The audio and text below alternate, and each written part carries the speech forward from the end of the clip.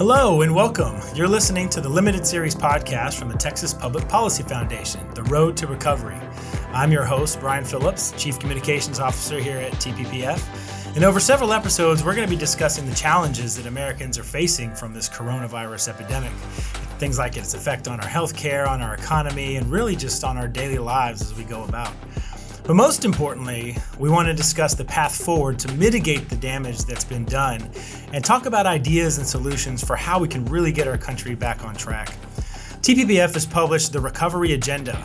It's a set of proposals that federal, state, and local governments should follow in order to protect the public health and safety, our economy, our families, and our students. And you can find that plan and those proposals and those solutions at texaspolicy.com. So that brings me to my guest today. Kevin Roberts is the executive director here at the foundation. He has 20 years of experience as a teacher, a professor, a headmaster, a college president. He's been involved in a number of education reforms around the country. He's a constitutional scholar, he's a historian, and he's worked on just about every major public policy initiative in Texas these last two sessions, including our historic property tax reform last year. You can find him on Twitter at KevinRobertsTX. Thank you for being here, Kevin. Brian Phillips, it's great to see you live and in person. In doing that bio, one of the things I did not call you was an economist, and yet here we are talking about the economy. Is that because you know that I went to Louisiana public schools and therefore I'm unqualified to comment? It's a good point. It's because as we do survey research, as we look at, focus groups and polling and those kinds of things, the way we interpret people's attitudes towards the economy is really about people's confidence in the country. How something like, this epidemic could affect people's confidence in our institutions, in our public officials, and frankly, even in the overall sense of hope for the future. And so that's what I want to talk with you about here today is just that idea of, the future of the country and people's confidence and how it's been shook as a result of this epidemic.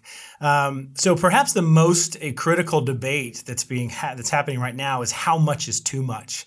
There's this wild spectrum, right? Where on one side, we can't underestimate the public health challenge that we face. But on the other side, we can't overreact to the point to where we are doing irreparable damage to our economy, to our society, to our institutions. And I would love to do a diagram of the 10 personalities along, that spectrum. Where would you find yourself in that spectrum? Solidly on one side of the spectrum, which is that this is a dramatic overreaction. Which is not to say that obviously there aren't people who've died from this. There aren't people who right now are suffering from what for them is a health crisis. But I think we can acknowledge that while also acknowledging the substance of how you frame the question, which is that if you and I go walk around the sidewalks of Austin or I go walk around the sidewalks of where I live in a neighboring county, I don't need to talk to an economist, and no disrespect to them, to know what Americans are feeling. And what they're feeling right now, regardless of whether they describe themselves as liberal or conservative, is that this is too much. Yes, there is a health problem, but since when did governments stop respecting our ability as Americans to make prudent decisions for ourselves and our family? And as you know probably better than anyone here at TPPF, Brian, the last couple of days, I've been telling everyone that we're about a week out as Americans from all of us just saying, to hell with it. Let us get back to work. Let us go lead our lives. Let us go to our churches in person and let us decide what the appropriate measures are. When we talk about normal policies at the state or the federal level, people have their ideas and their opinions about what's right or wrong. But when you have a crisis, whether it's a weather, a hurricane, or something like a medical crisis like this, generally we want to defer. We want to allow our public officials, or whether they're health officials or government, political officials, we want to defer and say, well, these people are in leadership positions for a reason. We'll trust them. And for at least for so long, do you think that because of the protracted nature of this, is it affecting our trust in those institutions at a deeper level, or are we just getting antsy because we're wanting to, we're tired of being home?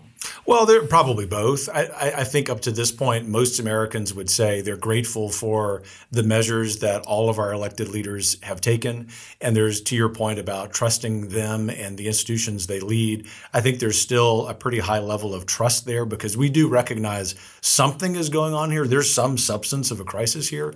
But because we are a free people, including freedom to be mobile, that is to go wherever we would like to go within reason, the longer you ask of free people to literally stay put, the harder it is for them to do that.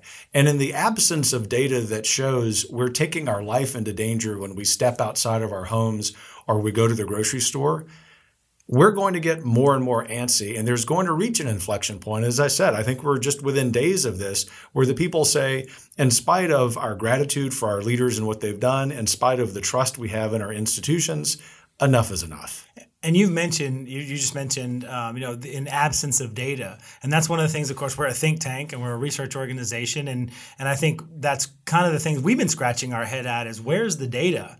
Where are the numbers, or where are the trend patterns and things that are telling us that these measures are necessary?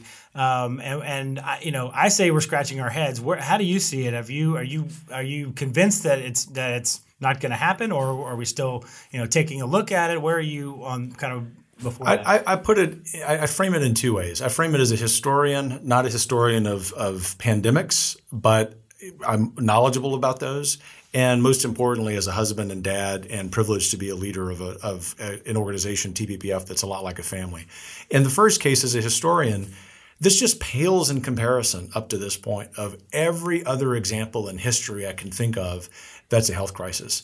Will this reach that level of historical significance? Perhaps. But the point is, it hasn't yet. And we've already taken unprecedented measures by our government leaders to address this.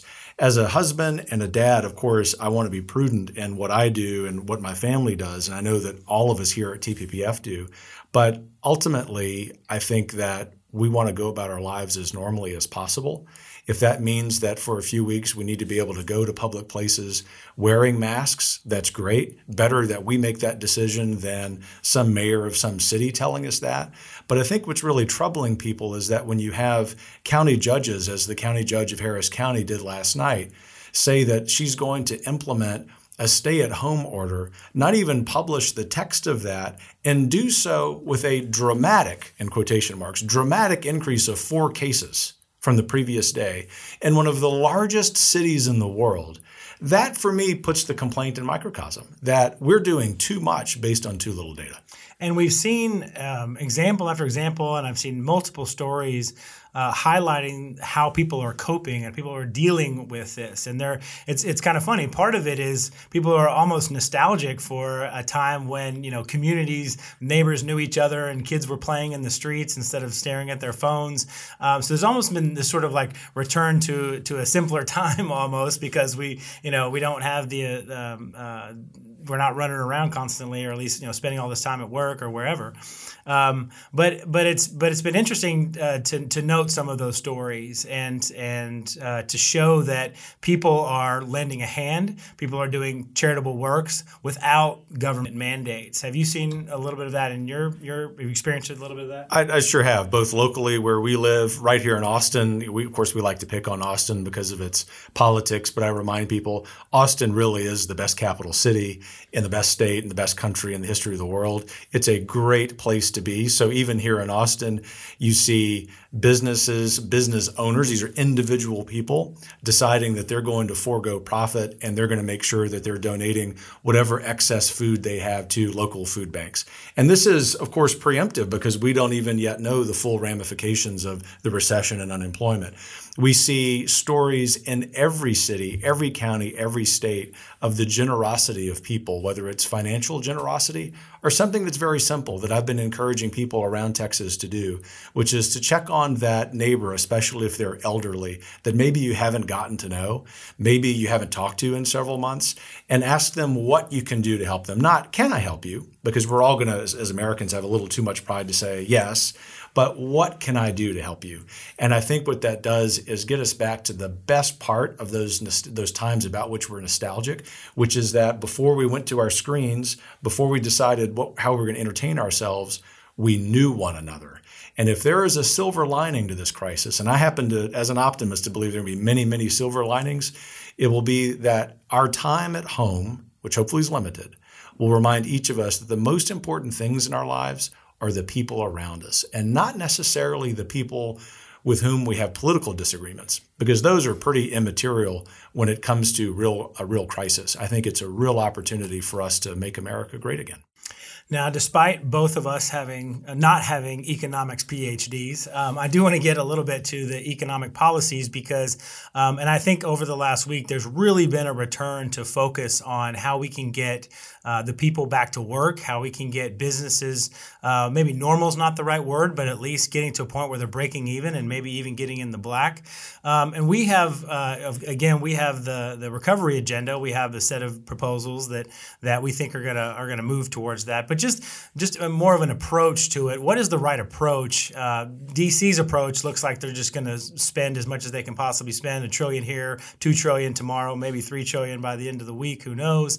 But what's the right approach in terms of getting our economy moving again, getting getting employers and employees access to the resources they need and getting jobs flowing back again? Yeah, in terms of substance, that's really the question. I think the best way to understand the DC approach is that it's really the Christmas tree approach, and no offense to Christmas trees, but the idea is that we have this bill, part of which may be necessary. I think most of it's probably premature. We just don't know the full economic impact yet.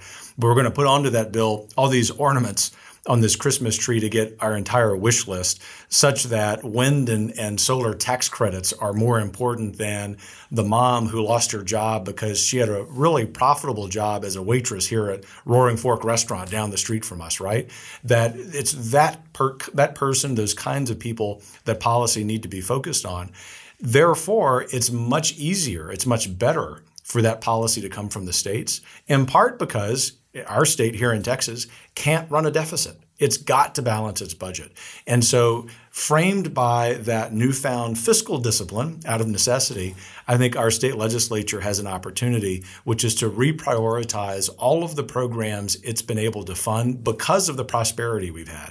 It's one of the interesting things about working in policy is that eras of prosperity, which come from conservative principles, end up leading to a lack of conservative fiscal discipline. And so even here in Texas, for listeners who think that Texas is policy nirvana, it's not quite. Even in Texas, we spend too much money. And it's an opportunity, this is the key, for where we decide to spend money through our public resources to help those people who, through no fault of their own, have been harmed both by this health crisis, but also by the government's response. One of the dynamics I'm really interested to see how it plays out is this. The state and federal government have been rolling back regulations. They've been rolling back rules, all in the name of public health and safety, all in the name of helping workers or trying to help employers bridge the gap. It's going to be really interesting when the crisis is over or when we start to get back on our feet. What happens to those regulations? Because if the idea is that they were hindering individuals from succeeding, why would we be putting them back in place? And that's an excellent question. It's sort of like when you've got your individual budget before you're married or your family budget once you have a family, and maybe one of the spouses gets unemployed or there's a reduction in pay, you decide you're going to cut the non-essentials. And then you realize, I can live just fine without those non-essentials. Well, government's got a totally different attitude. You got all these regulations that inhibit our prosperity. Economic prosperity, social prosperity. We get rid of them instantaneously in the middle of a crisis, but they come back automatically because they've not been eliminated, they've been suspended. The fact that they can only be suspended actually is kind of good, and I don't want to get too geeky as a historian here. We don't want any executive to have the power to completely undo legislative action. The key is that when the legislature convenes, they eliminate all of those regulations that were suspended. It's right. I mean, in an emergency, if they have to shift traffic in one direction, I mean, that makes a lot of sense. That's something that we want people to have. But if the justification is this was making it more difficult for employers to hire people, then why was it there in the first place? It's going to be really interesting going forward to see how they handle all that. One question, and this is this is a much bigger picture that I want to get your thoughts on, is just about the American people, and taking your experience as a historian and a professor on this. What is it really about the American experience, it's our values or our history of dealing with big challenges, that makes you hopeful that this is just purely temporary and that we're all really going to get through this? We are a people with an irrepressible spirit. And it doesn't matter where our ancestors were from, which continent they were from. It doesn't matter the color of our skin, the religion we practice, our native language.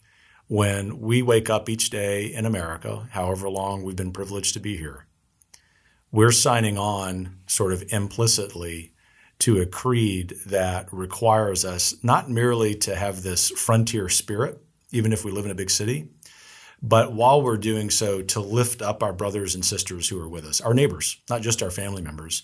And even though there are many complaints a few weeks into this crisis that we might make, I think especially about local governments, there is no government, there never can be a government that can overcome the power of the American people when we decide this is how we're going to respond. We're going to live our lives. We're going back to work. I don't care, Mr. Mayor, what you're telling us to do. Get the hell out of my way and let me be an American. That's a really good message for our listeners. Kevin, thank you so much for being here and for sharing your thoughts on this. This concludes our time for this episode. Again, I'm Brian Phillips for the Texas Public Policy Foundation's limited podcast series, The Road to Recovery. For access to this full series, you can find us on iTunes. And for more information on this and all the critical issues facing you and your family, our schools, our state, and our nation, please go to texaspolicy.com. Thank you for listening.